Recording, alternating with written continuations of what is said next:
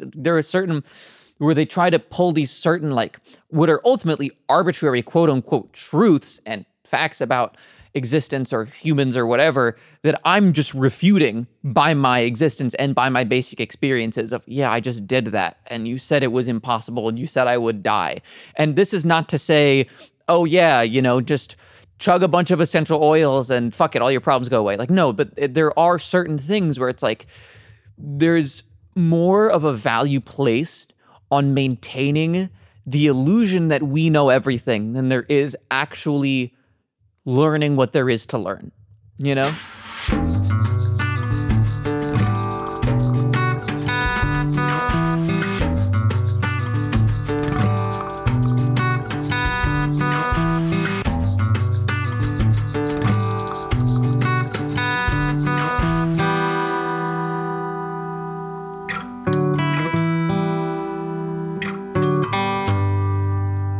All right, folks, here we are. Episode 6 of season 4. This is a high energy one. I don't even have any notes on this guest because he's so proficient at the art of talking. When we're together, I basically need to just occasionally move my eyebrows or make eye contact, and then the conversation will continue. He is that capable of just going. And Lorenz, I mean that in a complimentary way, because I guess I'm learning how to do that, but generally speaking, I tend to just be quiet and sit there and kind of be more like a rock or a mushroom. So it's refreshing and it's different. You're gonna love it. I have 0 notes because you don't need to know anything about him. You're just gonna love the show. He's a high energy, inspiring, young friend. It's an honor to call him a friend. So nothing really to say about Lorenz. Just enjoy the show. But I do have a relevant rant that I think it's very relevant. Despite not having any notes on the show, it's very relevant. People are always asking me to share, or no, they're not always, but occasionally when it comes to these things that I'm in the flow of creating, people reflect back. Like, it'd be nice to know personal experiences, or tell us about things that actually happen, or tell us about you. It's just not in my nature necessarily to do that, but I realize that it's important. I guess it's engaging. People like to know the stories. I tend not to really focus on them. As I've discussed with many people, I'm more interested in, I guess, what lies beneath, or to use Russell Brand's phrase, what's under the skin, what's going on beneath the surface for somebody as opposed to what happened.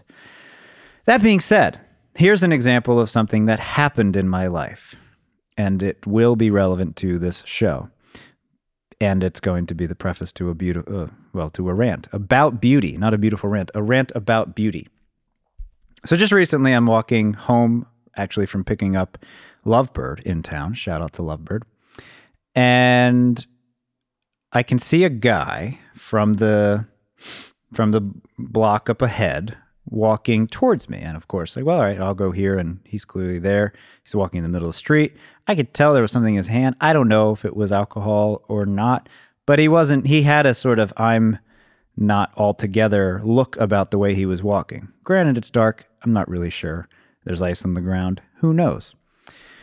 Needless to say, I would do it for anybody. I went out of the way of where I saw him walking, went to the other side. It's what we tend to do. You don't know if the person has a mask. We make room. Anyway, he then goes over to the sidewalk as well. I don't know if it was because of me or what. And now you see why I don't normally tell stories, because I'm not necessarily that good at it. But here's what happened. As I'm walking the one direction, and I can see he's walking towards me, I step to the side to let him pass, because that's just courtesy. I think I probably do that regardless of the pandemic, so to speak. And he's getting closer, and he says, I think he said, well, how about that? Or something like that. Like, what do you think? How about this? And I don't even reply. I say hi. like what I would prefer somebody say, hi. And he says, Biden gets elected and all of a sudden global warming's done, huh? I did laugh to myself, but I didn't laugh in a way that he could hear. I basically just kept walking. In fact, I did keep walking. I just went. I may have made a noise, but I didn't engage. Clearly, I remember what happened, but I didn't engage. Biden gets elected, and all of a sudden, global warming's over, huh? He was complaining about the fact that it's winter, and there's this thing called snow, and there's ice, et cetera, et cetera. So that's an example of an actual experience. That's something that actually happened. And here's my take on that, if you want to hear it. And again, it's relevant to the episode. We value opinions way too much. Like, what if we didn't value opinions? And I'm specifically thinking about global warming or climate change or whatever the fuck you want to call it.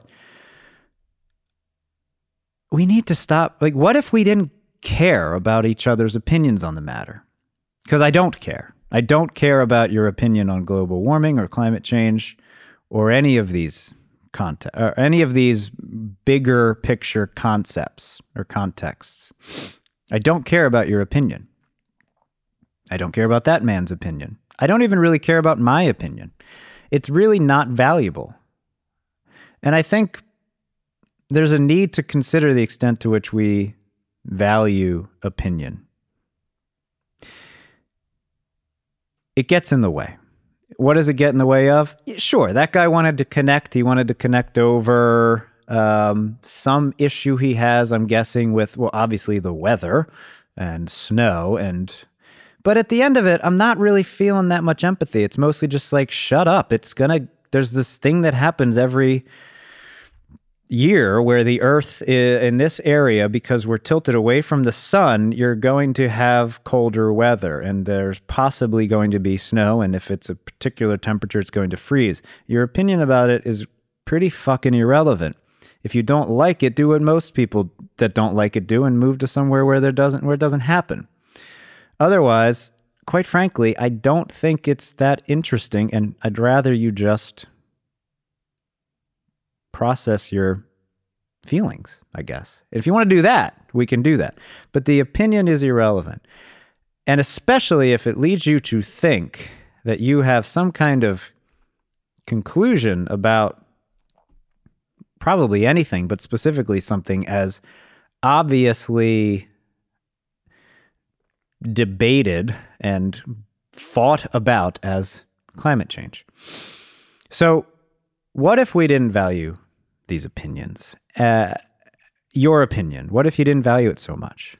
What would your life be like? What would be different for you? What if instead we focus on beauty? Because really what it comes down to in terms of global warming or climate change is, what do you value? And I'd like to know, do you value beauty? Is deforestation beautiful to you? Is pollution beautiful to you? Is malnutrition and starvation and mass hunger beautiful to you? If it is, it's pretty fucked up. But I suspect it's not. So fuck climate change and global warming. We need trees. We need clean air. We need clean water. We need everyone's needs to be met at the basic levels. Whether you agree, whether you think climate change is real or not is fucking irrelevant. Your opinion isn't important. And if that makes you unhappy or uncomfortable, good. Get over it. Your opinion is irrelevant. Beauty.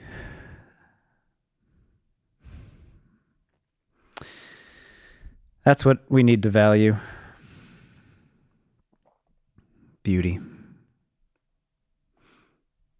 And we can. But our opinions are irrelevant, and they're in the way. Focus on what's beautiful, and at the very least, forests are beautiful, trees are beautiful. Having clean air that doesn't have plastic in it pulsing through your body, pumping through your lungs, feeding your red blood cells, feeding your tissues, feeding you. Having water that's full of so many nutrients, minerals. And my God, children not starving. That's at the bottom line. And then we can take care of we can take care of so much just with that. Because the reality is this man represents a different kind of poverty. He has his basic needs met. Of course, he has heat. He had the appearance of someone. He did not have the appearance of somebody even remotely poor. Or no, actually, no. Let me put it this way. He had a nice jacket on. The little bit I could see, he looked like somebody who just had a bit to drink and wanted to rant about Trump, in his indirect way, bitch about Biden. His needs are met in the sense that we're talking about. But what does it really get down to when somebody like that psychologically is incapable of being at peace and feeling whole within himself and being able to really just hone in on the fact that he's secure? There's a clear security he has. He can walk around town drunk and not worry. He can walk in the middle of the street and know he's not going to get run over, even if there is ice. His level of security is very, very legit. The possibility for him to be of service to others is also very real. You're probably similar to him if you're listening to this. Your needs are probably met as well. If that's the case, what's next for you? What's next for us? What can we focus on to make life inherently beautiful for each other? What can we do to make each moment more beautiful for each other? So much. So much. I don't give a shit about your opinions regarding climate change. And nobody else does. Figure out how to make your life more beautiful and others more beautiful. You'll enjoy it and you won't give a shit about climate change after that either. Other than that, you can come here and get in the ice and realize your body's potential, and you will stop bitching about the snow. And I highly recommend that too. Which is how I know Lorenz. He came to Koru as an ice bathing client and student, and we have become good friends.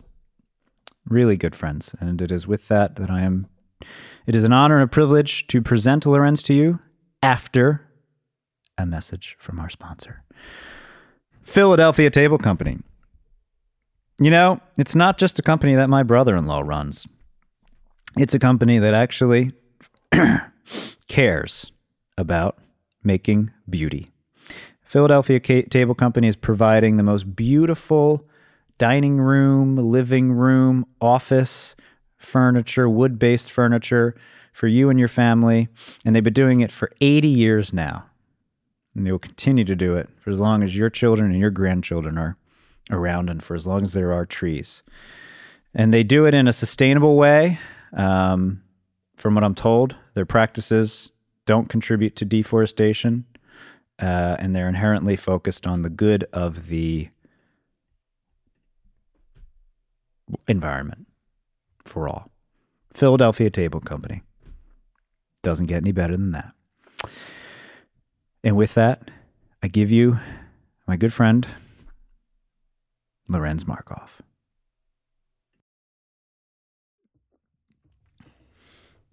Okay. What's it feel like to know you're going to be able to edit any of this? Like I had the power of God. You're the divine. I am literally the divine right You're now. the divine editor. So this I could just make you say whatever I want you to say. I could just chop up whatever.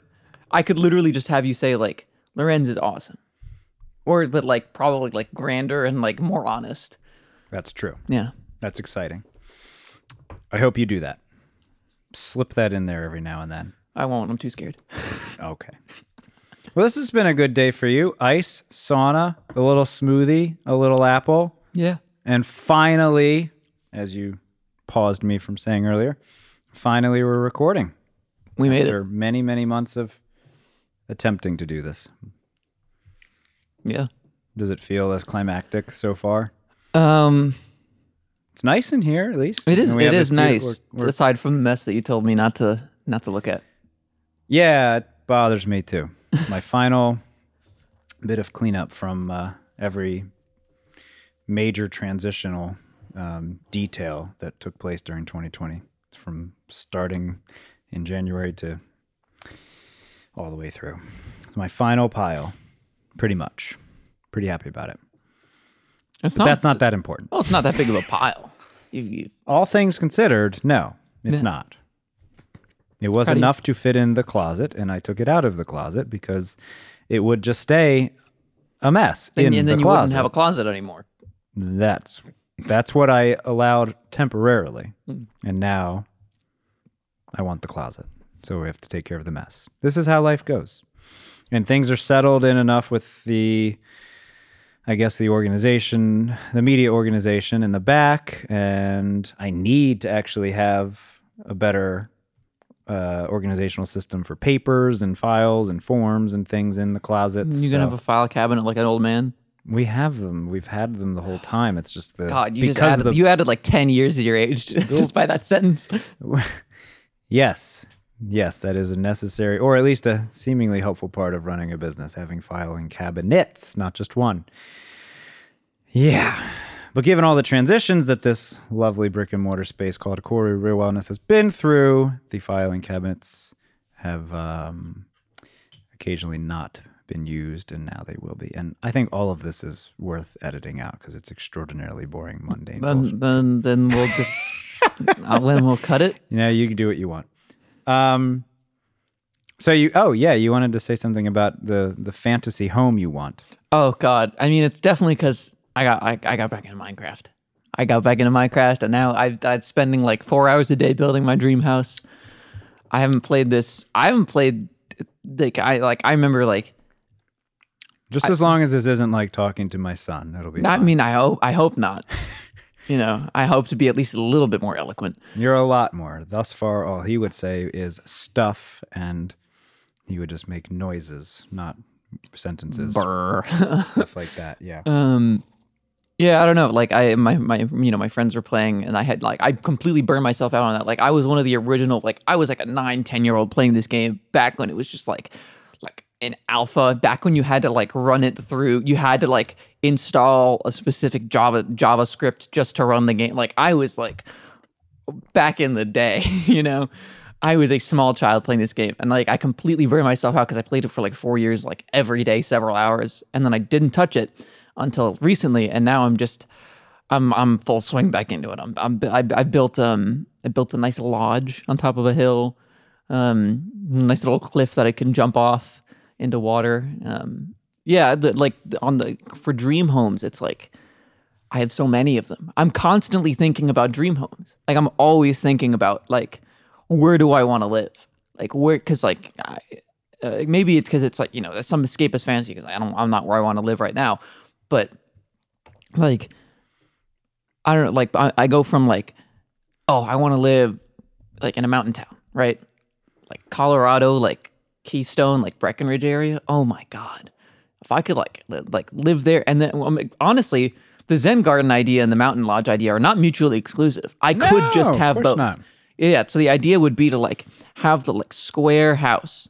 So anywhere in the house, because then you know it's an open area in the center, and then there's the Zen Garden there in the middle, maybe a little pond, maybe a little something nice, you know. and like maybe it's like the what's the name of those like screen doors that slide open? I think the ones you have. Soji screens, I think. Soji screens. Yeah, It could be that's similar. yeah. Certainly would go with the image of this. Exactly. This And lovely then little square sand. Yeah, I guess it's a Zen you garden. could put like a fire pit near the Zen garden, near the pond. Maybe have a nice little tree growing out of the house. Maybe on a big bonsai tree, if that's possible. Yes, Japanese maple, maybe. I would give That's any. what this room needs, a bonsai tree. Do you think you could fit a bonsai tree in here? I mean, like Bonsai a baby trees one. come in all sizes. Yeah, I guess a baby. An baby one. actual bonsai tree would be no bigger than any of the plants that are in here. I need to get plants. I have like no plants. Well, that's why you're so anxious. It's part of it. Not for the litany of other reasons. I just don't have plants. Yeah. Like, so, did you see Ex Machina? You're probably. Oh God, I want to see that movie so bad. It's part of my like stupid long backlog of movies that are like totally up my alley. Yeah, it would Haven't be seen way it. up your alley. And the reason I bring it up is the architecture of Oscar Isaac's home, and also, I can imagine if you didn't have plants anywhere. Yeah, I think that's a big part of why anybody gets anxious, Yeah. even if it's not apparently obvious. It definitely makes a difference. Yeah. We're not meant to be away from plants, to say the least. I think it's because like right now I live in one of those like copy paste like like model homes, and like my neighborhood is just like everything's the same. It's like it's not a creative, inventive like living space. To the point where like cookie cutter, Toll Housey kind of stuff. it breaks my heart. Like I literally get depressed. Like every time I walk around or outside, like as soon as I like notice where I am, which is all the time or most of the time, because I'm totally unconscious for parts of it. But like I've been doing that a lot recently. Like yesterday, I drove to King of Prussia to get glasses, right? Because I needed new frame. I needed new frames. I was just because I was like, I'm gonna be in and out. I don't want to see people. I don't want to, I don't want to I'm sanitizing every 2 seconds because like I was like, it was blowing my mind how it was packed. I was like, are you kidding me? It's packed. So I went in, I got my frames, and I got the fuck out of Dodge. Because it's the only glasses store. So the whole mall is still packed. Just Completely. everybody's walking around with their mask People were like on and- lowering their mask to talk to each other.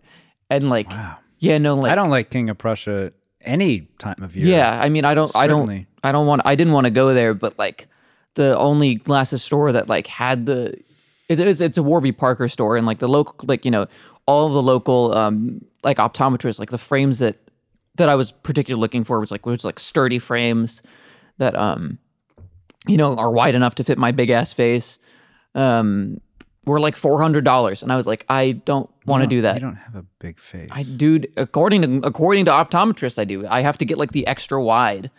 Nothing else fits. And I objectively do have a above average sized head. Have I ever told you the joke about the one with the big orange head? No. Do you want to hear it? Sure. Oh, yes. All right. So is this guy, he's new in town, walks into a bar, and he orders a drink, sits there, making small talk with the bartender, and he's looking around the bar, and he sees this one guy at the corner of the bar, and this guy just has a big orange head, like huge, massive, makes no sense. How could he possibly have a head this big? And he leans up to the bartender, what the heck is that guy? This guy's a big orange. What's the deal? It's like, oh, his rule is you buy him a drink and he'll tell you the story. And he goes, okay. So he walks up and he's like, hey man, can I buy you a drink? And he's like, you want to hear about my big orange head? okay. Yeah, give me a round. So they get past the small talk.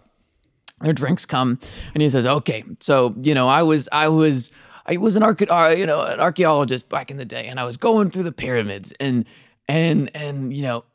I found this secret compartment where the pharaohs keep their treasure. And man, it was crazy, man. It was like, and then I walk up to this little lamp, this oil lamp, and I said, I've seen enough Disney movies to know that if I give this one a good old shake, something's gonna happen with it. And then sure enough, a genie pops out. And he's like, yeah, what again? 3 wishes. What do you want? Oh, okay. And he goes, all right, I want all the money I want, like all the money I could possibly ever wish for. And he goes, got it. And he goes, bam, wallet full of money. Suddenly he's got a bunch of credit cards, can't be maxed out. Infinite money. Amazing. He says, okay, well, I want to be married to the most beautiful woman in the world that I love. And then, suddenly she's there. She's like, hey, I love you. Let's get married. He's like, cool. They get married right on the spot. Apparently the genie was also an ordained minister.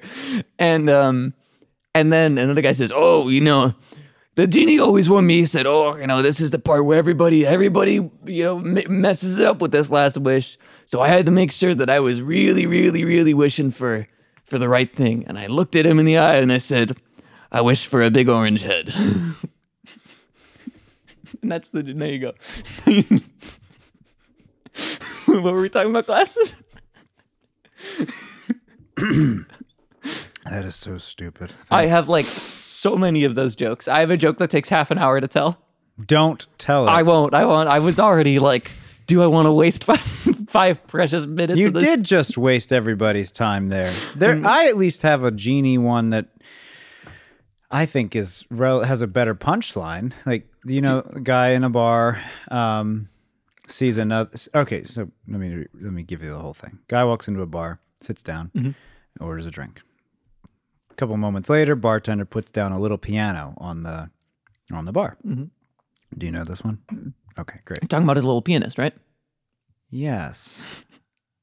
Did I just kill all your momentum? Basically ruined it. Yes. I'm sorry. Yeah, that's a better version of this. I'm not even going to waste people's time telling the joke. Yes. Well, that's like monkey's paw, which is so. I've heard monkey's paw jokes so many times. The whole thing. I want $1 million or $1 million ducks show up, and the bartender says, "Well, I didn't ask for a 12-inch pianist either." There you go. Yeah, but the joke with the big orange head one being that expectation being the monkey's paw, reality being that no, he just straight up wished for a big orange head. This is what he wanted. This guy looked into his future. He could have anything he wanted. He was like, "Come on, big orange head and nothing else." And that's what I want for myself.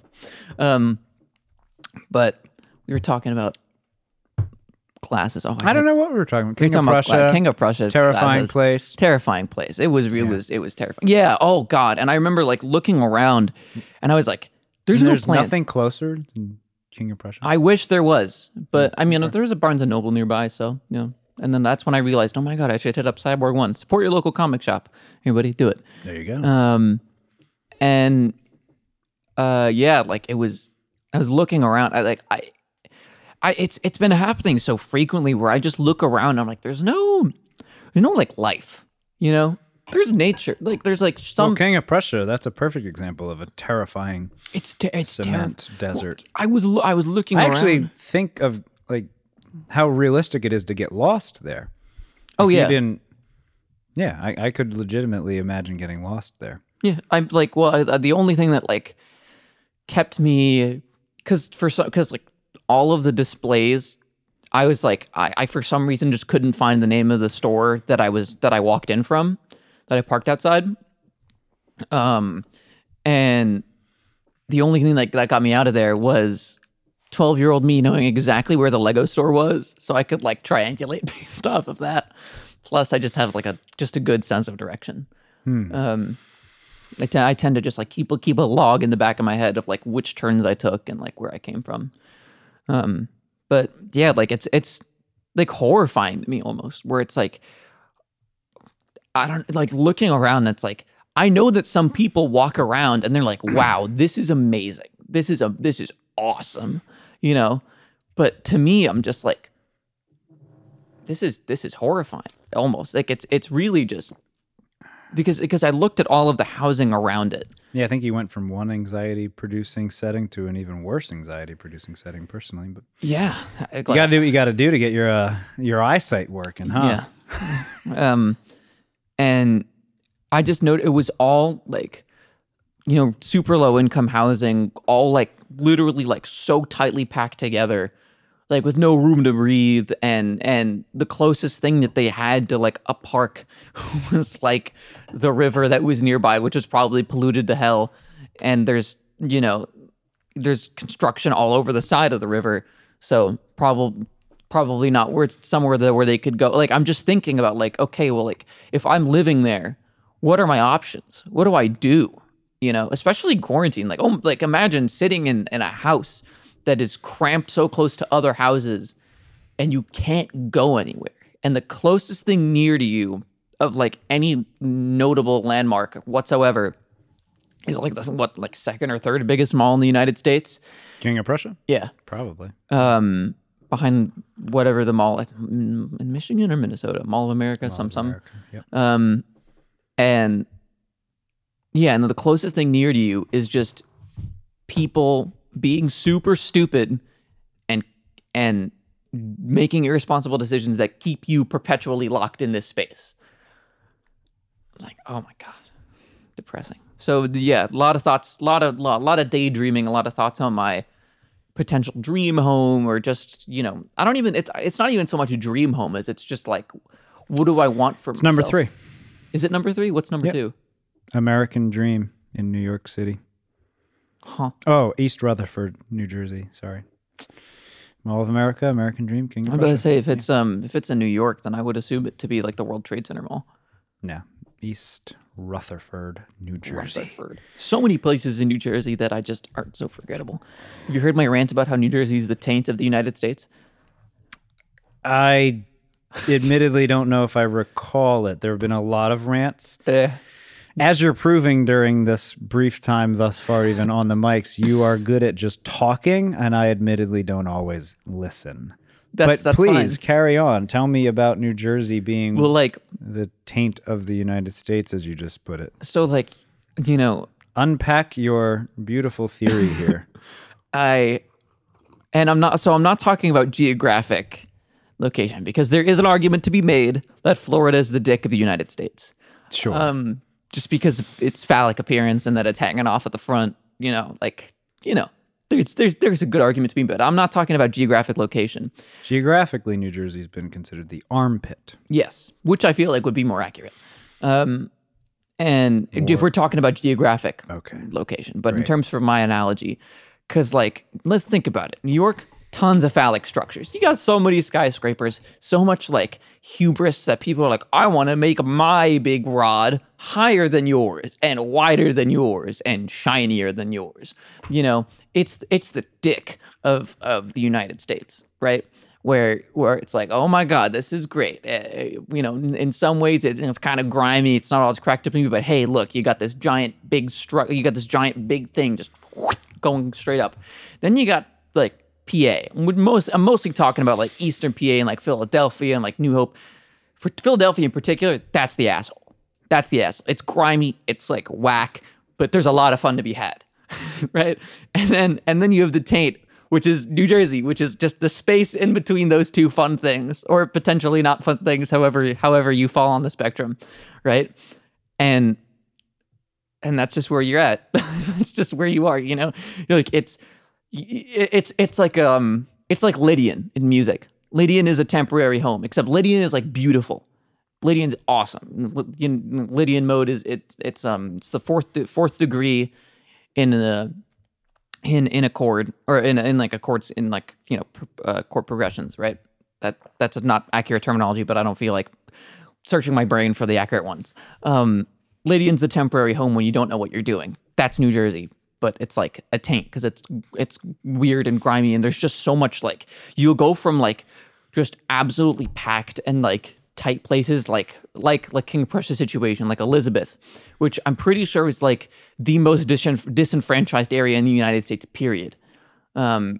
Statistically, because they have so many factories surrounding them that they're like, the air quality is garbage, and like economic opportunity is garbage because the cost to commute into New York City outweighs the cost. It's like a horrible situation. And like, now I'm just thinking about socioeconomic things. What was it? Oh, taint. Wow, taint. That might be taint. That might be worth unpacking. You know, connecting this with the world at large could be worthwhile, right? I'm a genius. You know, I went from taint to you know, socioeconomic. Do you have a way, or should I chime in, or no, please. You? They're probably sick of my voice at this point. Yeah. How about that white patriarchy? I feel like you were on the verge of like really hitting on that. Oh, well, I mean, like, yeah, Elizabeth is like overwhelmingly a black community. If that's what you're talking about. You like it's awful. And all of those factory owners are all white. It was just a soundbite that made sense to Soundbite? throw Okay. at you. Cool. Something I'm gonna have to clip out for later. Yeah, probably. Here's Oh, we should probably like introduce what I'm me because observing. these people have no idea who I am. I do an introduction. Don't worry. Oh, right. I mean, you're welcome to say something more about yourself, but in a moment. I think this conversation thus far is kind of highlighting what I am experiencing. Like I said, since at least last Wednesday, but certainly, yeah. And I don't think Wednesday has much to do with it, other than technically that was Inauguration Day, but. I'm not feeling very focused on like what to do next. What's the best next step? I'm not feeling too focused, and I dare say even a little bit uninspired about what the next step should be. It's tricky for me to live to see that. It could very well be with respect to what I was sharing about Friday and the extent to which I put my body through the ringer Friday night into Saturday morning in that way. But I don't know. It could be related, but maybe not. I can just tell. Well, I mean, like, not even not really sure what the next thing to be focused on is. You know, we accomplished one detail, but by no means is that. I mean, that's barely. That just made it so that we could probably avoid disaster, a certain kind of disaster. Yeah. Probably. Something I don't, because like the good thing about somebody like, somebody like Joe Biden being president is that we're not gonna get a disaster like the COVID response that Trump had, under his presidency. Yeah. Like that, like there is a level of competency there, which I'm glad to see. But however, even if Joe Biden was farther, even if he was like, which would be ideal for me and several other people, I hope. I think this is like a post-war kind of... he feels like a post-war president. Well, not malaise, but just a fog. Like a post-war... Like we were so amped up and focused on the one obvious stressor and taking care of that. And in some ways it seemed like we won, you could say. Some, obviously not to everybody. But you and I could perceive things that way. But at the same time, it's like, yeah, I know that was barely... There's so much more that we need. Yeah. Like, what is the next freaking step? I was thinking about that while I was in the sauna, and I was just kind of sitting there, and I was like... Before I came in? Yeah, before you came. Before we did our picture? Before we memed the hell out of it. I was thinking, like, he feels like a post-war president because... But almost not, because... It's weird. Also, a nice Middle Earth poster. I didn't notice that was Middle Earth. Oh, hell yeah! There's also a Boyd right there. I knew he was there. I knew my boy Aragorn was there. There's a lot of deliberate things in here, but a bonsai tree would be good. Bonsai tree would be good. Carry on though. Stay with this. And like, I'm thinking. No more orange head talk. God. Not in the literal or figurative I'll tell you the sense. bee joke sometime. Not now. But I was thinking about it, and he's sitting there, and I could almost picture him saying, "We are at war with, far right radicalists," but he wouldn't use that language. It was weird, like, because I could feel that the energy was almost like, we are at war with this, right? Or because I was like, okay, well, I'm somebody that, the United States that I grew up looking at was George Bush going war on terror. Right. That's what I understand the United States as a very much a warmongering entity. So I'm wondering, where is the conflict going to shift to? Because this country always has conflict. Granted, every place has conflict. Conflict is the nature of many beings, with different ideas and goals, like rubbing up against each other and just going about their lives. But the United States has like such a, like, it's like chaos. Like, does conflict have to mean war and opposition? Oh, now this is gonna get juicy. I think now you're pushing me in the right way. I think is conflict the same as war / opposition / being against? I don't. Not necessarily, but Exactly. I think in the case that we're in now, yes, it does be it does seem to be that way. But like, I think the kind of things that you're talking about, where it's like, okay, well, how do you stand for something without being in opposition to, right? That is the conversation going in the right direction. But unfortunately, that's not a conversation that many people are like awake to yet. Like, that's not something that people that's not something that's even in the picture for some people. I think that's why I've been feeling uniquely tired and needing, like, all right, give myself some rest, because okay, I can see, wow, that's so obviously a critical question. And at the risk of sounding like at the risk of sounding condescending or even a little, well, there's all kinds of ways it could sound patronizing, maybe. It's like, all right, I need to regroup before I start really trying to push that question a little more loudly. I need to give myself a little break beforehand, as if I'm the only one doing it. But at the same time, I don't know. Do you know? Is that question something that even people seem like they're capable of even understanding? I know people that are asking that question, right? Unfortunately, it's like, maybe in terms of young people, maybe 2 or 3. In terms of generations above me, it's you, and then the generation above that, 2 people. Like, it's like such a small group of people. But the hope that I have is, and this is one of the few places where I'm placing my hope, is that we can conduct ourselves and produce a conversation in a way that starts to inspire the people, because you have a ton of people that are that only woke up to social justice and start to really see the underlying issue of America and like what it's found, or just really just kind of a lot, then like how that echoes through the world, with white supremacy, with capitalism, or just all the various different forms of like oppression that are happening, the way that many people for many years have just been screwed over, right? Flat out. And also how we're spinning our wheels, like you say, like we're not conducting a society that's healthy, sustainable, helpful to each other. We're not doing this. We're not, it's almost like we're not putting thought into it, and my hope being that since there's so many people that because of the strong opposition, because of the strong conflict, are now like starting to realize that. I mean, I was in like high school when Trump got elected, so it was one of those things where I was really kind of learning. Were you in like high school?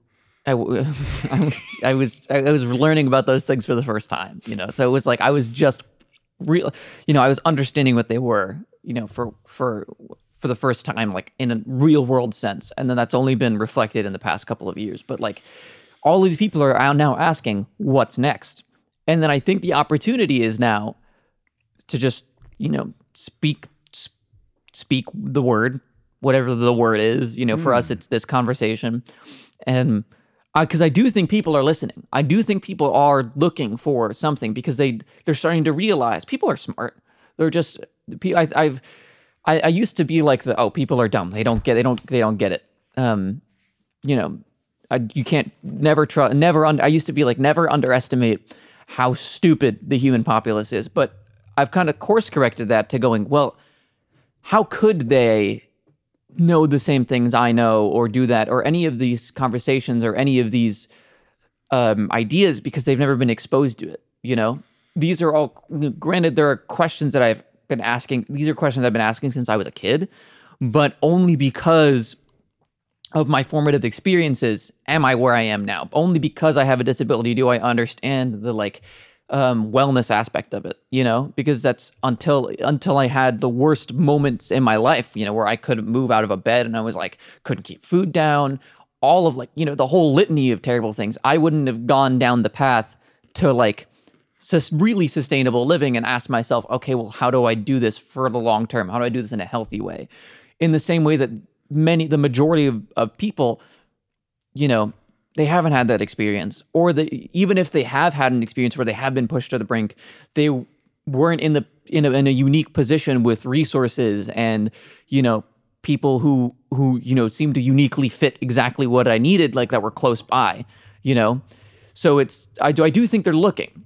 I do think they're looking, and I think it's just a question of making sure that making yourself heard, but not like shouting. Like the power of somebody who sits there, says what they need to say, and is so confident in that message they don't need to compensate in any other way conversationally. Mm-hmm. I think everybody, like, you know, everybody starts to go, oh, that guy, or that, you know, they really, you know, she really knows her shit, you know, like wow, like, holy God, you know, that's the kind of thing I had. And then to something would be to offer yet another one of my life experiences. Like, I mean, I as a kid was never taught to be kind to people. That's just not something, like, it was an instinct that I wanted to have, but because of like how I was raised, who I was raised by, and just the situations I was in, I spoke, like, you know, the language was aggression. Even when you were trying to communicate something nice to it, you had to front with some form of aggression or like aggressive language. Like, you know, you'd tell somebody that you enjoyed hanging out with them or whatever, or just anything like that, and be like, yeah, fuck you, you know, something like that, you know. And now I can rib like that with people because I know that that's different. But it used to be that it literally, like, that I had to, everything was aggression because I was so fragile in like the actual state that I was in. I was so actually insecure. And it wasn't until I met, or I'd known her for a couple of years at that point, but it was like, I was really pushed to the brink socially and personally and all that stuff. And, you know, this person who now ended up, you know, she's one of my best friends now. She would just like, she was just consistently nice to me. And I wouldn't get it. I would keep talking to her, hang out with her, mostly because she was like the only person who was talking to me at the time, or one of the only people. But it was the constant, like, unerring message of like kindness and support that like got me, like, you know, I had to get to the end of my rope to realize that I was hanging myself with it, you know? And by somebody consistently offering their message of being kind to other people, of you know, just being respectful and all of these things that you think are so basic that like I intellectually knew, but then you compare that message to what you're actually doing in your life and you go, whoa, I'm living wrong. You know, that's the kind of thing that I hope other people will get, where by the example and seeing the difference that it can make for them, you know, because it wasn't until I felt that difference personally, like, wow, I feel so much better now that somebody's not treating me like garbage with how fragile I am. Oh, wow, I sharply should be that way to other people. And, you know, I was like a 15, 16, 17-year-old. So, like, I hope that that's a lesson that other 15, 16, 17-year-olds are learning. But in my experience with other young people, particularly in discussions about politics or, you know, just destructive behavior, I realize that that's not something that everybody necessarily knows or has gone through, you know? What succinctly are young people not aware of? Themselves. It's self-awareness. It's just not there, you know, because certainly isn't a touched piece of most educational systems, seemingly, at least public.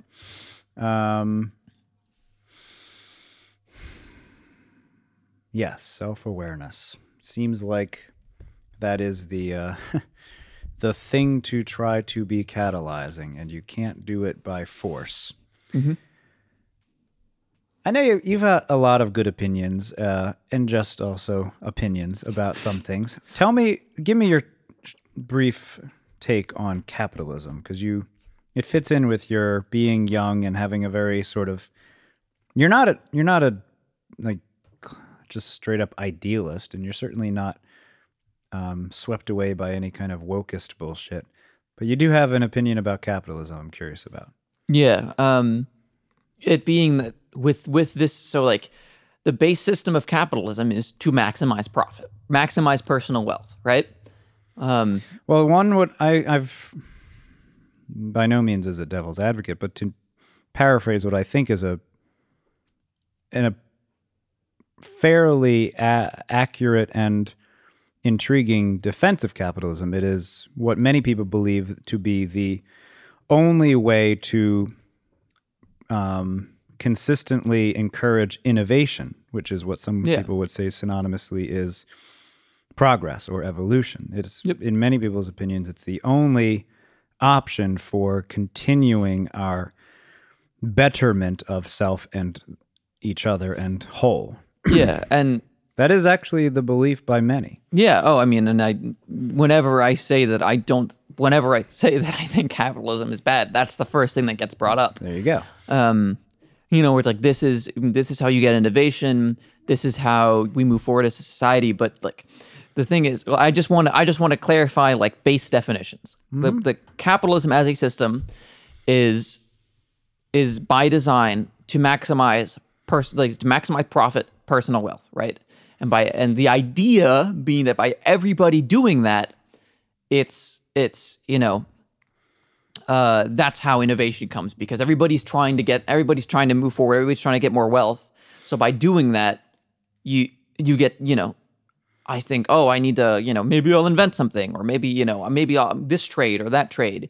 This is how I make money. Therefore, this is what I'm offering to the world. There's two main things. There's several things about that I want to touch on, but there's two main things. One is that you're assigning human value to a number.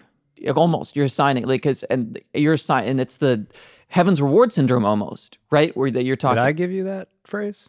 Yeah, I mean, I knew the. Well, we haven't talked about that in weeks or months, so I'm just impressed. Well, I just knew that. I just didn't have a name for it. I knew the thing. I think that is the technical term, heaven's reward syndrome. Yeah, and it's considered to be one of 16. Like pathoses. Yeah, I'll look it up real quick. Go for it. Yeah, and the thing is that you're assigning someone's value and someone's worth as production. And like, you might say, oh, well, that's not true, as a defender of capitalism. And I would say, well, simply look at the actions of companies. Like, for example, service employees are literally treated like objects. Not allowed to sit, not allowed to say no to a customer. They're literally supposed to have they're expected to just have people scream in their face as long as they profit is king, it's a cognitive distortion. Distortion. Conventionally, they're considered to be around 16 cognitive distortions. Yeah. And it's called heaven's reward. Yeah. So there's the inherent issue of everything you do has to be productive. And now that I'm, is productivity the same as commodified? Is that synonymous? No, that's not. It's synonymous, but it's not the same. Okay. Because if everything you're doing is to maximize profit, because that's the system that you're in, you're not thinking about quality of life. Because if I think about the things that will get me the most money and the things that'll make me happiest, they're usually antithetical. Or not antithetical, that's not the word, but like they're usually opposed in some way. Where if I wanted to make as much money as I want, I'd be a day trader, I'd go into finance, that's what my family does. They're CEOs, they're businessmen, they're, or at least my dad's side. And then I think about what I actually want to do, and I'd make, not even a quarter of the money that I could make doing that, but doing the thing that actually makes me happy. And like, that simplifies it way too much. But for the sake of like introducing that, there's the issue, right? Where you're constantly thinking about production. How do I commodify my activity? And if you want further evidence of that, just look at companies who are, they're commodifying your existence. They're literally studying all of your existence. These people. Yeah, we'll get to big tech and social media. Yeah, they literally they time when you jerk off to maximize their profit, which I wish was a joke. I wish that like Mike Pondsmith wrote that in as a joke in like Cyberpunk 2020, like all, back in 85 or whatever. But unfortunately, it's not. And the second issue being that if your goal is to maximize your profit, and my goal is to maximize my profit, and everybody's goal is to maximize our profit, then by nature, the people who are successful at that are going to make it very, very difficult for everybody else to attain wealth, because it's all about, keep getting more and more personal wealth, which is why you see, for example, Jeff Bezos, who accrued an absurd amount of wealth and is now spending millions, if not billions, in lobbying, in corporate interest, in all of these different areas to make sure that he doesn't get taxed, to make sure that his empire doesn't get broken up, to make sure this guy is more powerful than most. He's more power than most governments, and money is power. So there is an inherent imbalance in that system. And, to lay out the whole spectrum, the idea is that, on the left and right thing, the farther you go to communism is as far left as you can possibly get. We're in capitalism right now. Fascism's to the right of capitalism, but they're not necessarily mutually exclusive. Fascistic systems can occur in any of them, but yeah, I don't know if that's accurate to say that fascism is a right thing. I think fascism is simply a extremist and it is a result of certain people having excessive power over others and control in ways that are considered to be a function of negating others' rights. Yeah, but part of that can happen in any context. It can, but the thing is that the idea of all of the systems to the left of capitalism have safeguards against it, right? Where pure capitalism is it's almost what we're living in now, which is late stage capitalism, where people are not looking to stop that. They're like, whatever, the market's up. Who cares about your human rights? The market's up. Because that's kind of what we're dealing with. There's no workers' rights. All the unions have been busted, or most of them. And we're now in this place where it looks like we're in a juxtaposition of, is it human rights or is it capitalism? And the world seems to be saying capitalism. That makes sense. Yeah. And you move through capitalism to democratic socialism, which is, if you're using the German term for it, democratically assisted capitalism or socially assisted capitalism, which is where capitalism has safeguards against it to protect human rights, protect laborers' rights, which are one and the same, and to ensure a constant quality of life. Things like universal healthcare, things like making sure the roads are good in all of the neighborhoods and not just the rich ones, making sure that pollutants are not running abundant, so that whatever factories down the road isn't killing your cows or whatever, stuff like that. And then you go left of that, and you have pure socialism, which is the system where housing is guaranteed, living is guaranteed, food is. So essentially, all of because the idea of a government, really modern government, would be to ensure the best quality of life for its constituents as possible. Provide the basic necessities: defense, food, housing, job guarantee to generate its market. Because the market, quote unquote, is something that exists. That will exist up until you get to communism. And I don't think that communism is an ideal. There's things that you can learn from it, but I think it's very unlikely that we're going to get there anytime soon, even if in our lifetime. What are the ideals to you about communism? That it's a stateless world where the barriers between human society have everybody's kind of gotten to the point where we realize, oh, this is kind of arbitrary. Where it's entirely community based, where it's like this community helps each other in this way, and then this community helps each other in this way, and everybody helps each other, because if everybody helps each other, then then there's no need to press anybody for it. There's natural strains that'll happen to that system. Like, for example, if natural disasters can occur, then you have to just, so there's logic problems that you can throw at that start to poke holes in it. But the core ideal is the same, right? Well, what are some of the logic problems? Like the one I just for example, a natural disaster occurs. let's say that 3 neighborhoods or 3 communities require 8. There's only enough for 2 of them. Who decide, like, who decides who gets what? Who, like, how do you get to a point, how do you make sure that everybody gets what they need? And how do you balance the inherent injustices that might occur in the decision-making process of who decides who gets what? And that's kind of where communist Russia got caught in, because they weren't actual communism. They just, they overthrew a capitalist state, and then it's called state capitalism. Are you referring to the Tsar? Well, Lenin? Well, kind of. Yes, but it's state capitalism where the government just kind of they just absorbed the entire private sector. They absorbed the oligarchy, right? And they called it communism because that's what the people wanted. But if you look at the actions of the system, that's not what it was. Mm-hmm. All they did was absorb the private sector as a means of more control.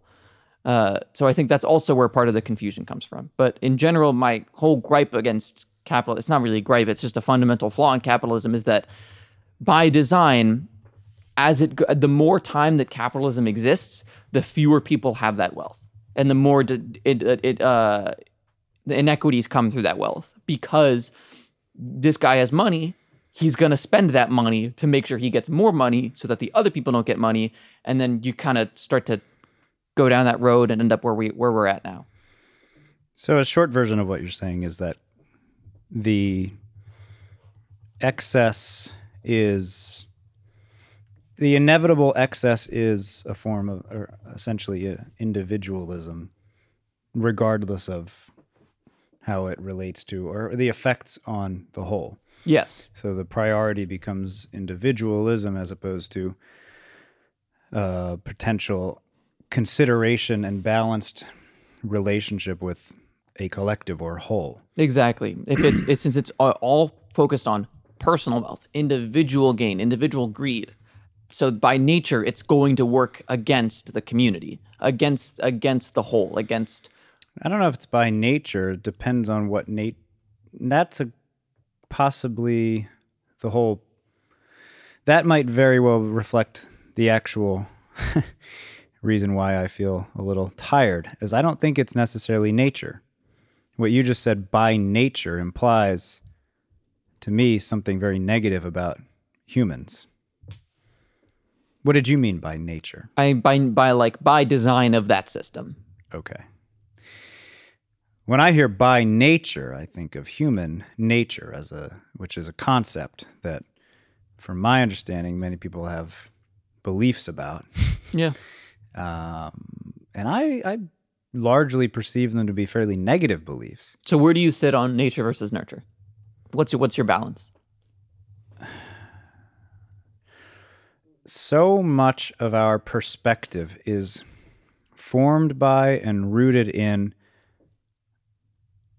a context which we have to consider. And in considering it, we can also recognize, well, the context could change, which means that the way we nurture our supposed nature could change. And also means maybe we don't know actually the truth about our quote-unquote nature. And to draw conclusions or even make certain suppositions is incredibly careless and seemingly very dangerous if it results in, which it seems to, the perception that we need to control ourselves and control others and control what's around us because there's something either wrong, flawed, or bad about us that, if left unchecked or if we're not careful with, will run amok and catalyze some sort of terrible catastrophe. It'll be chaotic, if you will, to say the least.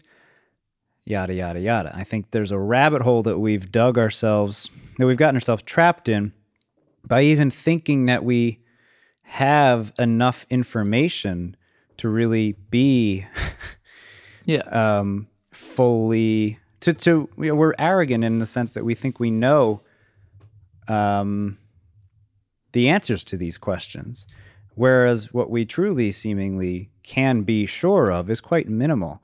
And I would largely say that the problem is we take an unintended sort of pessimistic or cynical approach to ourselves in mass, which reinforces the negation of some new possibility. So I don't even know what the nature nurture argument. Like I could pretend that raising Griffin is some sort of experiment that's showing me certain answers, but it's not. Plus, he's only one person. That's not enough of a. That's not enough people to suggest you have any kind of information. I think the primary goal, that, as I see it, is to recognize that we know very little, but what we do know is supportive of our ability to move in a new direction. As you said, kindly, dare I say, lovingly, but primarily with an awareness that there needs to be something new. And if we're committed to doing that with a consideration for our needs and everyone's needs, and consistently making sure that we're not just getting lost in the trap of only caring about our needs, or even tricking ourselves into thinking that we're only considering our needs, then we can stay on the path of something new. And I think the main need at this point is to recognize we need a new method here. We need a new approach. We need a new belief system even. We need a new story. Like, I imagine aliens arriving to our atmosphere, or looking at us from outside of the atmosphere and it's like, oh, that place looks pretty. I've never explored that planet before. Let's check it out. And they get closer and closer. And as they get closer, they start to see some things that are maybe a little surprising, like lots of lights, or areas where there are less trees that maybe they assumed there would be some, or some kind of fumes being shot out of these structures, as you said, sometimes phallic, regardless of that metaphor. And what I would mostly be surprised by, I think, is if I started to hang out with some humans, I would be surprised by our obsession over what is so obviously a small, dare I say, insignificant aspect of all of existence. That is the sometimes asinine bullshit of our day-to-day, like having to, quote unquote, make a living, like having to drive from one place to another, like having to do things that you don't want. And I would be surprised, I mean, that's an oversimplification, but bear with me. I would be surprised by the number of people who tolerate what, from my alien point of view, looks like a fairly subpar experience of oneself. An experience where I guess there's no beating around the bush. I would be surprised that people believe that there's something other than the experience they have before them right here in this moment on Earth. I would be surprised that people are willing to forego all of the like basic truths that they'd be willing to project the better experience upon some sort of fiction or fantasy, even if that fiction or fantasy is someday. You don't even have to get into the concept of heaven, literally heaven's reward, as you said, always seeking some sort of, the extent to which we're willing to project that better situation upon some sort of fiction or fantasy, some land of make-believe. That would, I think, surprise me if I was getting to know humans. Mm-hmm. So what do you think? And we don't seem to realize the extent to which we do that moment after moment after moment. Yeah. And it's easy to do that. It's actually it takes in this current moment a lot seemingly of energy not to do that. Oh yeah. Or to even know what the hell we're talking about. Yeah. But I don't want it to be confusing, and I don't want it to sound, yeah, and that's kind of it. Like, I see that sure, we need to take care of things practically, one step at a time, but like you said about spinning our wheels, are we really addressing the core, fundamental, foundational issues? I'm not so sure. I'm not so sure. I have a lot of doubts. Yeah. So what do you categorize as human nature? Because for me, when I think human nature, I used to think like, oh, the will to do this or blah blah blah blah. But that was kind of just like something I heard from like myths and fables. But what I really think human nature is nowadays is the simple, unavoidable truth of being a human, which is you need to breathe, you need to sleep, you need to eat, you need to produce waste. So you got to pee, you got to poop, you got to just those basic facts about being a human. I would just add choice. Yeah. All of that and choice. Like, once you become theoretically self-aware, which is obviously an if, not once, not inevitably, Unfortunately, but is an if. If there's a certain level of awareness that you are able to cultivate, which to me is the whole point of education, then you recognize choice. The question is choice over what? Choice over not eating and drinking and breathing and sleeping, but perspective, story, belief. Other than those things you listed, the main thing we all need is air, and yes, water, rest, movement. Yeah. And movement is basically how I would summarize all of it. The foundation of what we all need is movement, you could say. If movement includes those elements, being able to breathe, of course. Then the only other part that I'm sure of is the need to choose. Yeah. The ability, I think, trying not to be hard on anyone as I talk about this, but it's let them have it. It's not. I don't know if it's necessary. Plus, it just maybe it just be cathartic. I don't know. It's so obviously sort of petty, but the trap that we so unfortunately laid out for ourselves of believing in God in a certain way is what I get really caught up in. I see that. And we negate choice because of that. Yeah, like the way that so many things are just written up to God. Yeah. Yeah. That's part of the heaven's reward and the projection of the hypothetical better moment upon someday or some fiction, fantasy, or land of make-believe. Choice. Like, it's a matter of us wanting to choose to prioritize being here in this moment with each other on Earth and to make the most of this. And I think largely why we haven't is because of, unfortunately, a lot of Christian myth. Yeah. Yeah. On the other hand, people argue, well, that's what's helped propel us forward, so to speak. And that is the debate. To what extent is that true? To what extent is, even if it is true, doesn't mean that it's not at a certain cost? And can we reassess our foundations? Yeah. And what I'm curious about is, like, I wonder if, like, we figure this shit out in 500 years. Like, what? Like, I do wonder what the next. Why 5? How can it be 5 years? I wish it was 5, but come on, we all know it's not happening in 5. Or even 50.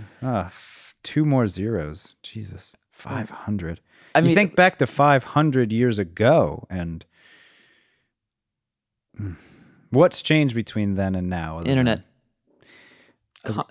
Industry, the Industrial Revolution. I think the most important thing is the exchange of ideas, like the ability. We've never, because like, I think the biggest tool that worked against us was for the fact that a certain society could just decide, let's send a boat over there. Are there people there? Fuck it, let's take them. Oh, we need people. Let's take them. Yeah, put them to work. Put them to work. Yeah, make some shitty houses. You put them to work. The fact that they could do that and the other people had no idea, right? No, there was no way of knowing, no concept. There was just for them. It was just a nightmare. It was just awful. And that something like that it's very difficult for that to happen now because of all of our information and knowledge is so interconnected. And granted, there are many faults to that system, in many ways that it's being used unproductively and against us. But I think that, now more than ever, we've had the biggest opportunity to educate ourselves. There's so many things and so many things I wouldn't be aware of if it wasn't for the internet. I don't know where I would have gotten that information otherwise. Because I said, I don't know if in this hypothetical other future where there's no internet, would I still have been kind of dyslexic? So like big, thick books about information would have still been difficult for me. I might not have accessed that. On top of that, that would have been something for the educational elite, right? That would have, information used to be the most sacred, precious thing that you could use to manipulate the world, But now it's like this wild, wild west of just like, everything's out there except of stories and concepts and and what does scare me is when that grip kind of gets tightened again. Sure, and that obviously connects to social media and freedom of free speech and canceling, and we can get into all of that. Well, we can. But I was going to ask if do you watch Hank Green at all? No, believe it or not, I was looking up 1521, and it's Martin Luther was relevant to the time. There's a bunch of things I've never heard of, but it's all related to Christianity. Most of the key details, according to the internet, are related to Christianity. Huh. Because that's the lens through which the world was made, yeah. Yeah, and people don't seem to... I don't know enough people who, aside from maybe certain academics, not just understand that, but respect to the significance of that. Like the extent to which that's framed our psyche. Yeah. Like I said to you, I voted for Biden. And the fact that, I know it's so ridiculous for me to be taken aback by it, but of course we still say, God bless anything. God bless America. God bless the USA. I keep thinking ever since I was a kid, I think if I'm president, I'm swearing in on, I don't know, because it's legally, it's just any document that's important to you. So I might just swear on a book that I like, or I might swear on the Constitution or something like that, because I think making this an actually secular country is going to be the most uncomfortable experience. Well, okay, so we've got social media, we've got that. What would that even mean? Give me a moment give me your take on what that would mean to become a secular country, so to speak. Well, I think another example of my personal life where I was born in the U.S., but I moved. Sorry, sorry, interrupted you, because at the same time, which is part of why I get sometimes it looks like I have analysis paralysis, or like I'm really, really caught up in discerning all of the information, is because I don't want to throw the baby out with the bathwater. Yeah. And it's imperative that we don't. And it's obviously easy for people to want to do that without knowing that's what they want to do, or to do that, to think that that's necessary. And no, that would probably be, in any context, bad. What is that? To throw some sort of figurative baby out with the figurative bathwater. Like, well, what's the baby and what's the bathwater? Well, there's a lot of different contexts for that. Negating God, the Christian God entirely. If Biden said, "You know what? I tricked you all. I don't actually believe in Christian God. I'm not really a Catholic. I'm not a Satan worshiper, but I really just don't give a shit about any of that. And I think we need to learn not to give a shit about any of that and to reframe our very concept of what God even is and allow for a whole new perspective on the divine to emerge." I think that's actually what we need as a species, and it's the only way we're probably going to effectively learn how to handle this quote-unquote climate crisis, which is the most imminent threat. Yeah, there are other imminent threats, such as people getting nuclear weapons, et cetera, but none of that matters if we don't have water. That's probably the biggie. Yeah, that's the biggie, et cetera. So I think really we need to understand the link between our concepts of God and how they're in the way of us rallying together and actually addressing not only our problems, but the possibilities of life improving in a dramatically beautiful way where we all actually get what we need and enjoy this experience and mostly have a pretty probably good, pleasant, again, joy-filled time as our foundation, and learn to prioritize actually experiencing ourselves and each other in a way which is fulfilling in the moment. I think that's what we need the most. Obviously, it might be a better written rant, but I suspect that would dramatically would be like pulling the rug out from underneath not just half the country, but most of the country, most of the. Yeah, I don't know how many, but I think, but a lot of people. But it's the question is like, when's somebody going to say it? When are we going to learn? When's somebody going to say it? Because good. I'm glad that's the question. Because to me, God damn it, if that would get me jazzed. Obviously. Yeah, because the experience that I was going to offer, said it. Yeah, which I think would be about a similar reaction to if somebody asked that question. For example, I was born in the U.S., lived in Europe for almost 10 years, and came back. Right, so I'm like a 9-10-year-old, and I'm back in the U.S. And then, as somebody that was always cautioned about a bunch of people standing up and hiling to a flag, right? Then I'm sitting in school and they're like, you have to pledge to that flag. You have to pledge to this nation under God. And I'm like, well, I don't believe in God, so I don't want to say that. And I don't really feel comfortable doing that, So I didn't do it. And they tried to kick me out of the fucking school. They tried to kick me out of elementary school.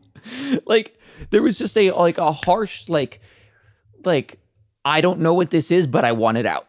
That's You were the other in that context. Yeah, I mean, I've been the other many, many, many times in my life, and I think that's just kind of, if that's what. Oh, boo hoo! Yeah, well, if that's what being the other means, then fuck yeah, I'll take it, because I can't imagine, because and I've had that with friends too, where I explain to them, yeah, I sit in a tub of ice every week, and they're like, do you have hypothermia? Are you dead? I'm like, no. They're like, well, if you did that for 30 minutes, you'd probably get hypothermia and your organs would shut down. I'm like, well, I did that for 4 hours once in Canada, where it was considerably colder than where I do it here. And I felt amazing. And let's be clear, you got in and out of the. Yeah, well, I got in and out, and I would spend 30 minutes at a time just sitting in the 0-degree weather and just chilling outside and letting the snow collect on top of me, because I was in full Zen mode. But they're like, well, you should have been this, blah, blah, blah. And there's another damage should have occurred. And it's like, well, it didn't, and they were trying to it was just constantly pulling from all these things. And then they were looking, I was like, well, look up Wim Hof. You climbed a mountain in his shorts, bro. There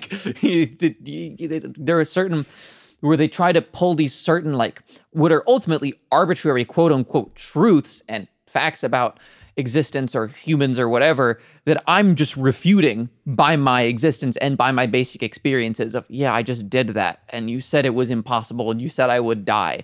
And this is not to say, oh yeah, just chug a bunch of essential oils and fuck it, all your problems go away. No, but there are certain things where it's there's more of a value placed on maintaining the illusion that we know everything than there is actually learning what there is to learn, Oh, that was good.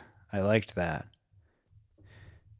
The illusion that we know everything. Yeah. That I found that in my experiences with personal identity, whether that's like through gender, through career, through, relationship to the divine, if there is any, like all of these things, to, ICE, to, just my disability in general, what I've noticed is that everybody is so intent on maintaining that illusion, Yeah. because there's so much resistance to it. Well, that If you try to offer something to contrary, it's just so much resistance. I respect Russell Brand a lot. One of his books is over there. There's another one in the back. No, it's relevant. No, it's relevant. no, I'm not laughing at that. I watched Eric Andre for like 4 hours last night. Yeah. And one of his correspondents is Russell Brand. Oh yeah. Yeah, it's just a fucking dude with a long ass beard. He's just very malnutritioned. He just wears this big fur coat, plays the guitar, doesn't know how to play it. Walks up, says he's Russell Brand. He's just like, oh, it's great. Highly recommend watching Eric Andre if you just want all of your preconceived notions about what television is or what media is to just get thrown out the window and pissed on. Like, thanks for that. I was bringing up the actual man, Russell Brand, with respect to how he contextualizes our challenges as a species in the context of addiction and how we are addicted. And you were just talking about control there, or you were actually referring to a need or the belief that we know everything. And well, part of that is control. It is. I think it's an addiction to control. And I was wondering in that moment, like, to what extent, what could we learn to let go of more that would serve us in a positive, fulfilling way? What could we primarily? That'd be a fun list. Obvious what you just said. Yes. Let go of the need to control. Well, more specifically, though, what you also hit on, which I've discussed countless times on this podcast with people, let go of the need to know most of the time. Embrace not knowing. Embrace an inherent ingredient for life, which is mystery or the unknowable. That's the primary confusion, as I see it, about not only identity but about our very understanding of life. Like, we couldn't possibly ever know everything, and why are we even trying to? It's a good question. So in that respect, it's the same thing about identifying or positioning yourself or relating to yourself as in opposition to something. It's all the same tendency, the same kind of excess, the same, if I had to oversimplify it, the same kind of absolutism. Can we have a sense of identity that we welcome a certain fluidity with? There's a provocative word, of course, a certain newness consistently. Can we be alive and know we're never going to know everything? Or if someday we did, it would be because this game was over and whatever sort of all-knowing, omnipotent entity there may or may not be chose to finally reveal the whole story. And what we can understand in that hypothetical context is that life would be fundamentally forever altered. Yeah. And in this context, life is mysterious. Existence has an unknowable quality to it, and it has to. Like, we seem to think that being human means we should know, or we should have some kind of answers. We should have it all figured out. We should have control. Can we let go of those stories? That's what I'm most curious about. Yeah. Yeah, And I recognize the ability to do that is to dramatically change the very foundation of how your brain even works. It's to change the actual tissues that allow you to exist. And I don't think we have a safe enough and secure enough macro world for where that can happen. And that's why I think both in terms of the individual and the collective, the micro and the macro, like I'm only able to do that because I'm relatively safe and secure. My needs are mostly taken care of. I don't know if we can, enough of us have to have our needs met for that to even be possible, for us to allow for our nervous system to go on that ride. Yeah, which is partly why I'm moving against capitalism so strongly, because I think we need to get into a system where we can support each other, or at least the government supports us in a way where we are allowed, where we're not worried about, oh shit, am I going to eat? Oh shit, how am I going to pay rent? Oh shit, am I going to get killed for my identity? Oh shit, am I going to get killed for the color of my skin? Stuff like that, right? Is like, once we remove that, which is ultimately, one of the greatest lessons I learned was the difference between pain and suffering is that suffering's unnecessary. Pain can be synonymous with growth. Sometimes growth hurts, Some things to learn hurt. It is not in like a... Yeah, the classic spiritual phrase is pain is, or suffering, one of them's optional. Suffering, pain is necessary, suffering is optional, is I think like the classic spiritual sort of idiom. Yeah, it's all just semantics, though. Kind of. But I think if you remove all of this unnecessary pain, like it's like I said it in the song. It's like you keep, in regards to Trump and that scenario, it's like you've popped the pimple, it's still infected. Right. The wound is still like, you've drained the abscess, you've done whatever, it's still infected. If you're not treating the infection, if you're not treating the core inflammation that's irritating, that's constantly bringing this issue up again, you're not changing it. You're not reassessing. Which it's almost like a like a Monty Python scenario. It's like get your arms and your legs chopped off, and it's like you're still trying to fight like your arms and your legs aren't chopped off. There is a lack of awareness in just basic existence. In the because like I find the need or the call to really just sit there and really just watch what people do, watch their behaviors, watch how they speak to each other, watch how they treat themselves. And I learn a lot through that, and by doing that, I also realize that that's not something that we as a society are doing. So the question becomes, what's the best way to get us to a point where we're not all worried?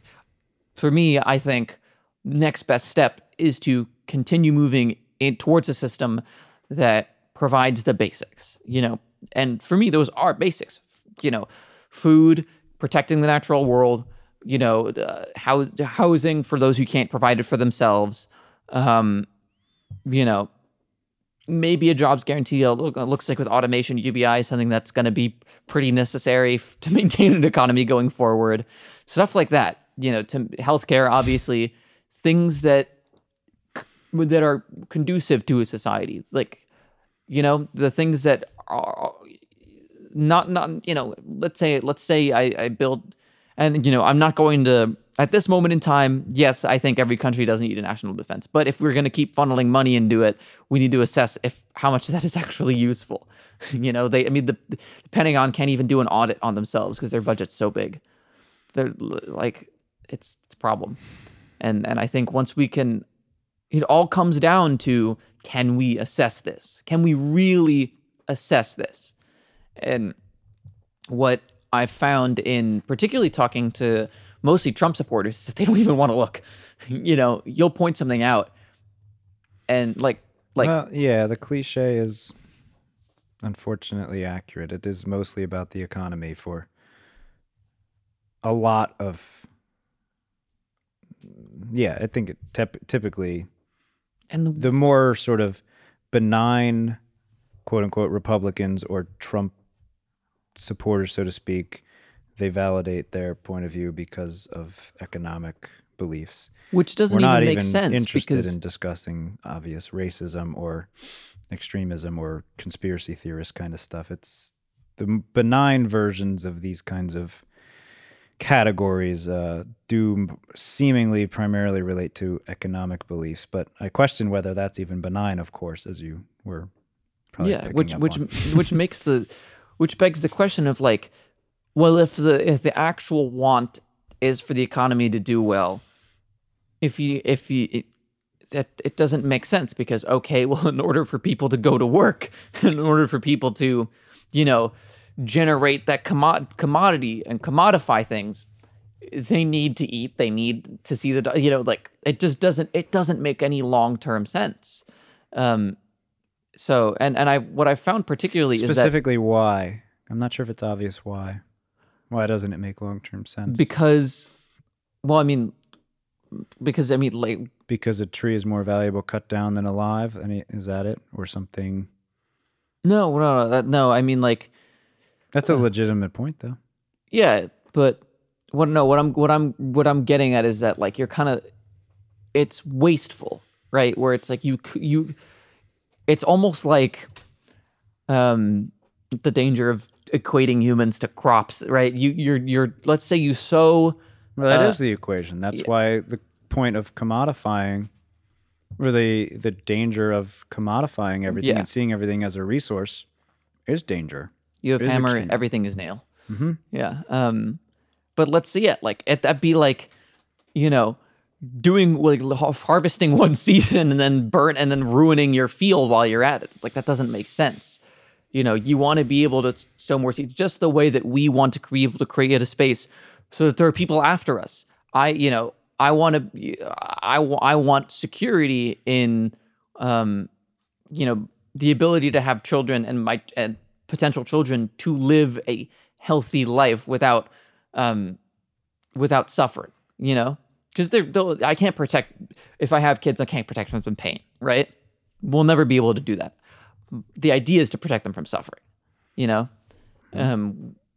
And yeah, so it's like, it's like burning your own field after you harvest it once. It doesn't make sense. But what the other thing that I found is that it's like the lines are so arbitrary, because I remember when in the primary, the discussion, like Yang finally brought UBI to the table, right? And people on the conservative side of the spectrum called him an idiot, et cetera, et cetera. This is the fucking dumbest thing I've ever heard. You know, this is a handout. This is socialism. This is communism, et cetera. Oftentimes not really knowing the meaning of the words that they're saying. But like, and then when Trump was finally pressured to put the stimulus package through, it was like, oh, this is great. This is wonderful. It doesn't matter what it is. It's like, as long as the guy that we like does it. Whereas for me, it's like a fundamental question of the action, where part of the reason that I'm not a fan of the Democratic Party in general is because they'll read speeches all goddamn day. The amount of speeches that I've heard about hope and about progress, about all that, and how we need to take care of the people, limitless. I could shake a tree and you get like 1,000 of them. However, if you look at the actions, you're really just kind of trading between the same 10 corporations on who's in whose pocket. The money still goes to the same places. The votes still go to the same places. You know, that's what I'm concerned about. And I think, and again, that's part of the illusion. There's an illusion that everybody's kind of working to maintain it, almost like a Watchmen-esque kind of way, you know? Right. That's why I'm not celebrating or allowing myself to be swept away by any kind of sense of relief, or as if like, great, now what? now everything's good. That's absurd. And I'm often shocked anybody does fall for that perspective, because the only thing that Trump really uniquely brought to the table, as far as I can tell, is a obvious narcissism, which the key word there is the word obvious, and a relentless in his narcissism commitment to stoking the fires of chaos, which, whether it was intended or not, he did that in a unique way, and I'm concerned he will continue to do that in a unique way. So other politicians, so to speak, primarily, Democrats don't seem to do that as obviously or flagrantly. But what you're pointing out is still an inherent sort of hypocrisy. And yes, that's seemingly fair and accurate. And also, I question how important it is to even get caught up in, if getting caught up in it means that you just are obsessing over problems and and being negative. I think I'm not saying that's what we're doing, but I am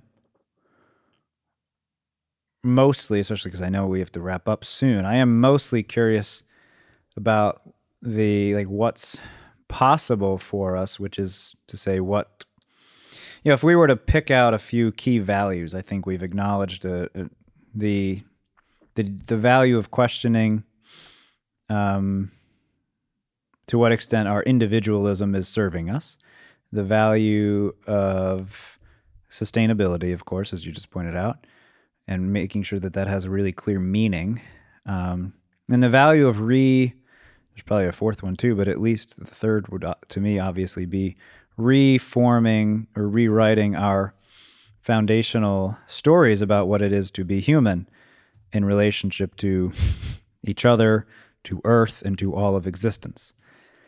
And those are big undertakings, and I don't think we're alone in, as you've acknowledged, there are other people who see these kinds of needs. I know there are many a thinker out there these days, especially, I believe The Social Dilemma had a huge impact in terms of that, and I think should probably watch that.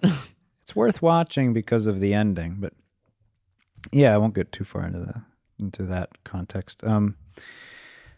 I guess I've been enjoying unpacking this with you because I've needed to, be there's a need to say yeah, great, whoop-de-fucking-do.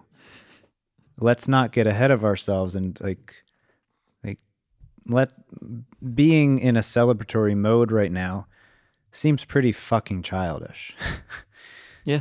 It seems pretty ignorant. It almost it's almost, for many reasons. It's almost like kind of sweeping all of the shit that's happened in the last 4 years under the rug. Or the last couple of weeks, for God's sake. Yeah, the way I mean, I remember, I was here the day that the insurrection happened, and I remember saying to you, give it a week. No, it's gonna be like it never happened.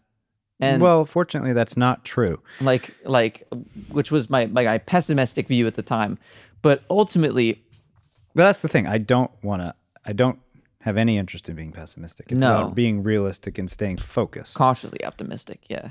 That's my goal. But in that moment, I was just so used to a disaster happening, and then a week later it being oh well, or something that has very dramatic implications for how we conduct our society, and then everybody going, oh well, that was normal, which is, in a way, it's almost worse than it being, because that's the thing, that I say we, it's not we, but there's a group of people, particularly in media, and I say this very intently as somebody that works in media and is building a career in media, that feed off of those fires of chaos, right? That almost keep it perpetually going because that makes them money, And I would almost rather have that than people pretending nothing happened at all. Because at least one way people know that it's going on. But the way that it is, because if we're living in excess of that, and I think we're getting there, right, of that excess of current dramatizing the situation, and by nature, if you're dramatizing it, you're not addressing the core issue. By drama, I think I would almost like to rather be in excess of dramatizing it, because in that way, I feel like it's almost easier to call out and acknowledge what's happening, than it is to just the instinct that many people have to just like not deal with it at all. I'd rather have it be out there and it be problematic, and then you can go, oh, let's work on that. Then everybody go, oh yeah, it doesn't happen. What are you talking about? You know? Yeah, we can't ignore. There's a lot we can't ignore at this point. And I guess, that's the only negative tone I would have is like, let's just make sure we're not ignoring or getting lost in some sort of false sense of security because of a superficial detail. Yeah. An important superficial detail in a certain context, but still a somewhat superficial detail. And obviously that's not happening. You and I are not the only two people with a brain, and a sense of how to look at things with a nuanced perspective. There are many people. The obvious challenge is that it's just not clear. What is clear is that we're in the thick of some very significant changes, and we're going to be exploring some very big questions for hopefully not 500 years, but certainly for a little while now. I mean, I really, really hope that we're done, not done, but like that significant progress is made in the next 50 years. But I'm confident in the next 50 years, the country and the world will be dramatically different. And the question is, in what way? Which direction are we going? Yeah, and obvious conspiracy theories are relevant. People concerned about free speech and freedom, so to speak, is relevant. The climate change piece to me is the primary. If you're going to be concerned about any particular component, that would be the number one. So there's just a lot there's a lot that needs attention immediately, and that's what it seems like. I think about this sometimes, like I don't technically know. It's only out of faith that I believe that there's a climate crisis. Like, have I seen things with my own eyes? Technically, no. So, and that I play that game with myself because it shows how easy it must be for people to get lost in their own the denial of it, or distrust, what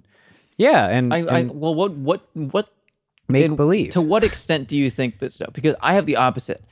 For me, I see the effects of it every day. Where I feel it. It's like it shouldn't be this warm. It should not be like this at this time of year. Well, it is. Today is not a good example because it's gonna snow. But I mean, like, but it isn't tomorrow tundra. Will snow. It isn't a tundra out there, but in the sense that like I'm not debating, of course. No. But I'm interested in voicing the internal like game that you're playing with yourself to kind of not only just like get into somebody else's headspace, but just to kind of play it out and play with the idea. Because like for me, it's like I look around and I'm like, I barely see any animals. I know it shouldn't be this warm based on the patterns of weather that everybody has described that we should be having for a very, very long time. Yes, I'm not seeing fires in other parts of the country or in other countries like the Amazon fire or the California fires. I'm not seeing that with my own eyes. Australia. Yeah, Australia, Colorado. Like I'm not seeing that with my own eyes. Mm-hmm. I'm not seeing oil spills with my own eyes. But the evidence is all around me, and I can compare that to what I am seeing with my own eyes. The pattern that I go, okay, well, I'm seeing this, and from everything that we know, this thing causes this thing. I think what this game speaks to as the primary threat to our ability to handle or to improve our lives together, because it has to be together. I think what this game speaks to is the not only cliches now like fake news and conspiracy theory kind of norms, but the negation of a shared point of view as like without it, we clearly, again, to refer to Social Dilemma and Tristan Harris in particular, it's so obvious that without it, we're walking with our shoes tied together. Yeah.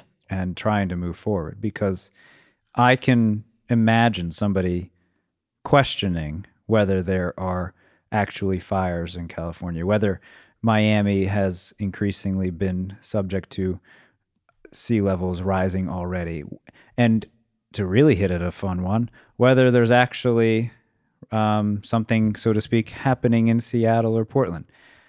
You can go in any direction and question the information because we've allowed ourselves to believe that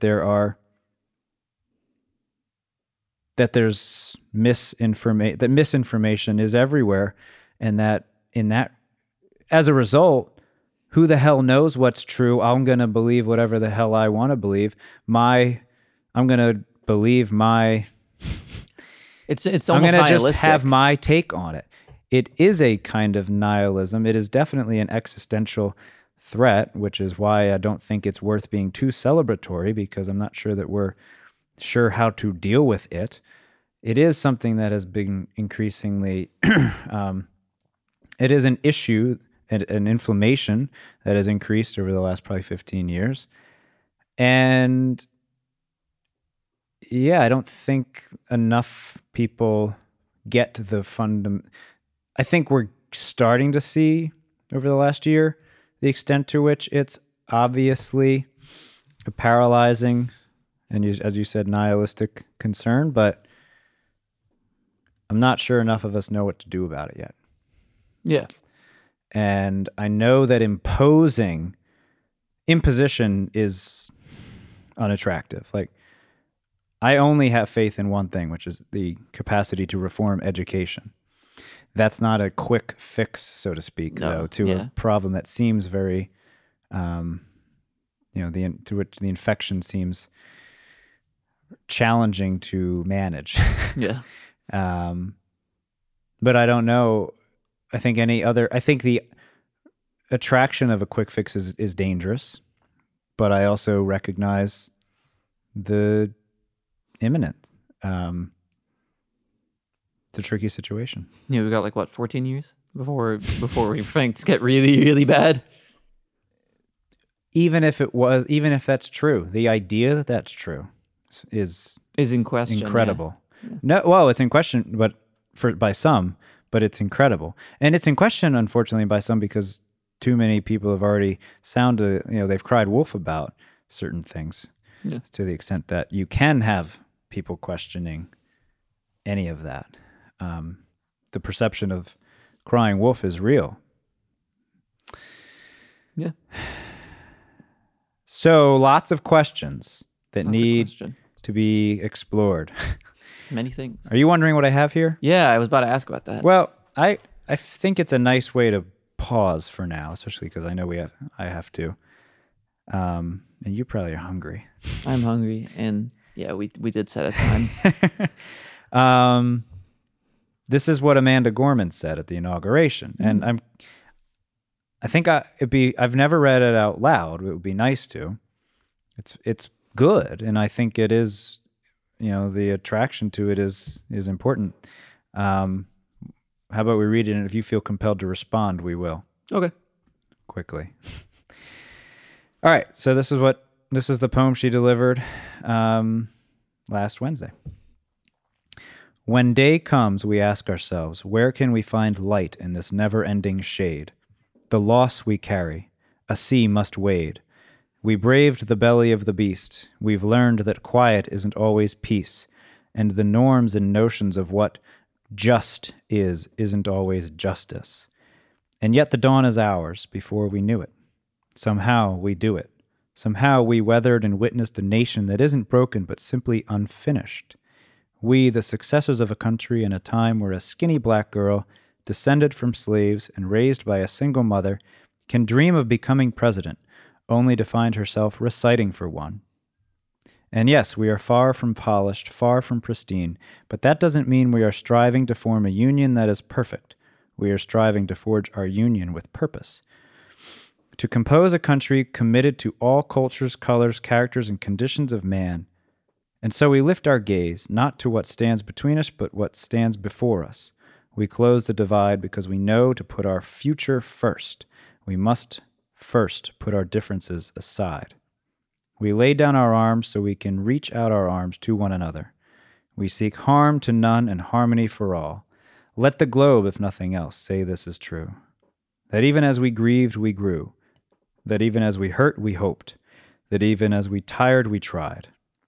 That we'll forever be tied together, victorious.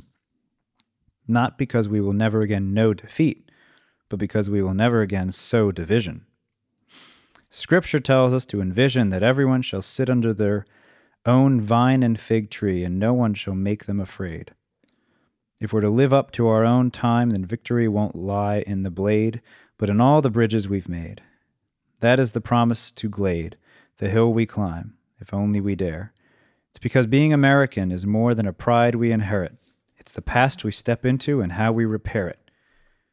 We've seen a force that would shatter our nation rather than share it. Would destroy our country if it meant delaying democracy. And this effort very nearly succeeded. But while democracy can be periodically delayed, it can never be permanently defeated. In this truth, in this faith we trust, for while we have our eyes on the future, history has its eyes on us. This is the era of just redemption. We feared at its inception. We did not feel prepared to be the heirs of such a terrifying hour, but within it we found the power to author a new chapter, to offer hope and laughter to ourselves. So, while once we asked, how could we possibly prevail over catastrophe? Now we assert, how could catastrophe possibly prevail over us? We will not march back to what was, but move to what shall be. A country that is bruised but whole, benevolent but bold, fierce and free. We will not be turned around or interrupted or by intimidation, because we know our inaction and inertia will be the inheritance of the next generation, become the future.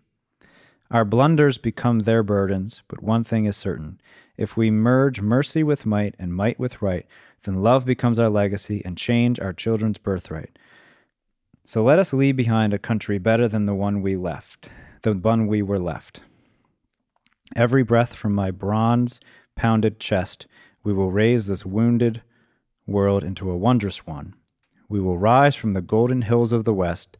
We will rise from the wind-swept northeast, where our forefathers first realized revolution. We will rise from the lake-rimmed cities of the Midwestern states. We will rise from the sun-baked south. We will rebuild, reconcile, and recover. In every known nook of our nation, in every corner called our country, our people, diverse and beautiful, will emerge battered and beautiful. When day comes, we step out of the shade of flame and unafraid. The new dawn balloons as we free it. For there is always light if only we're brave enough to see it. If only we're brave enough to be it. Amanda Gorman. Yeah, I don't know that I can... How am I supposed to follow that? She said everything. It was amazing. I'd never heard that before. Well, she just gave it was only delivered on the inauguration. Yeah, I didn't watch. It's like 5 days old. All right. Well, we don't have to reply on that one. We'll save it for later.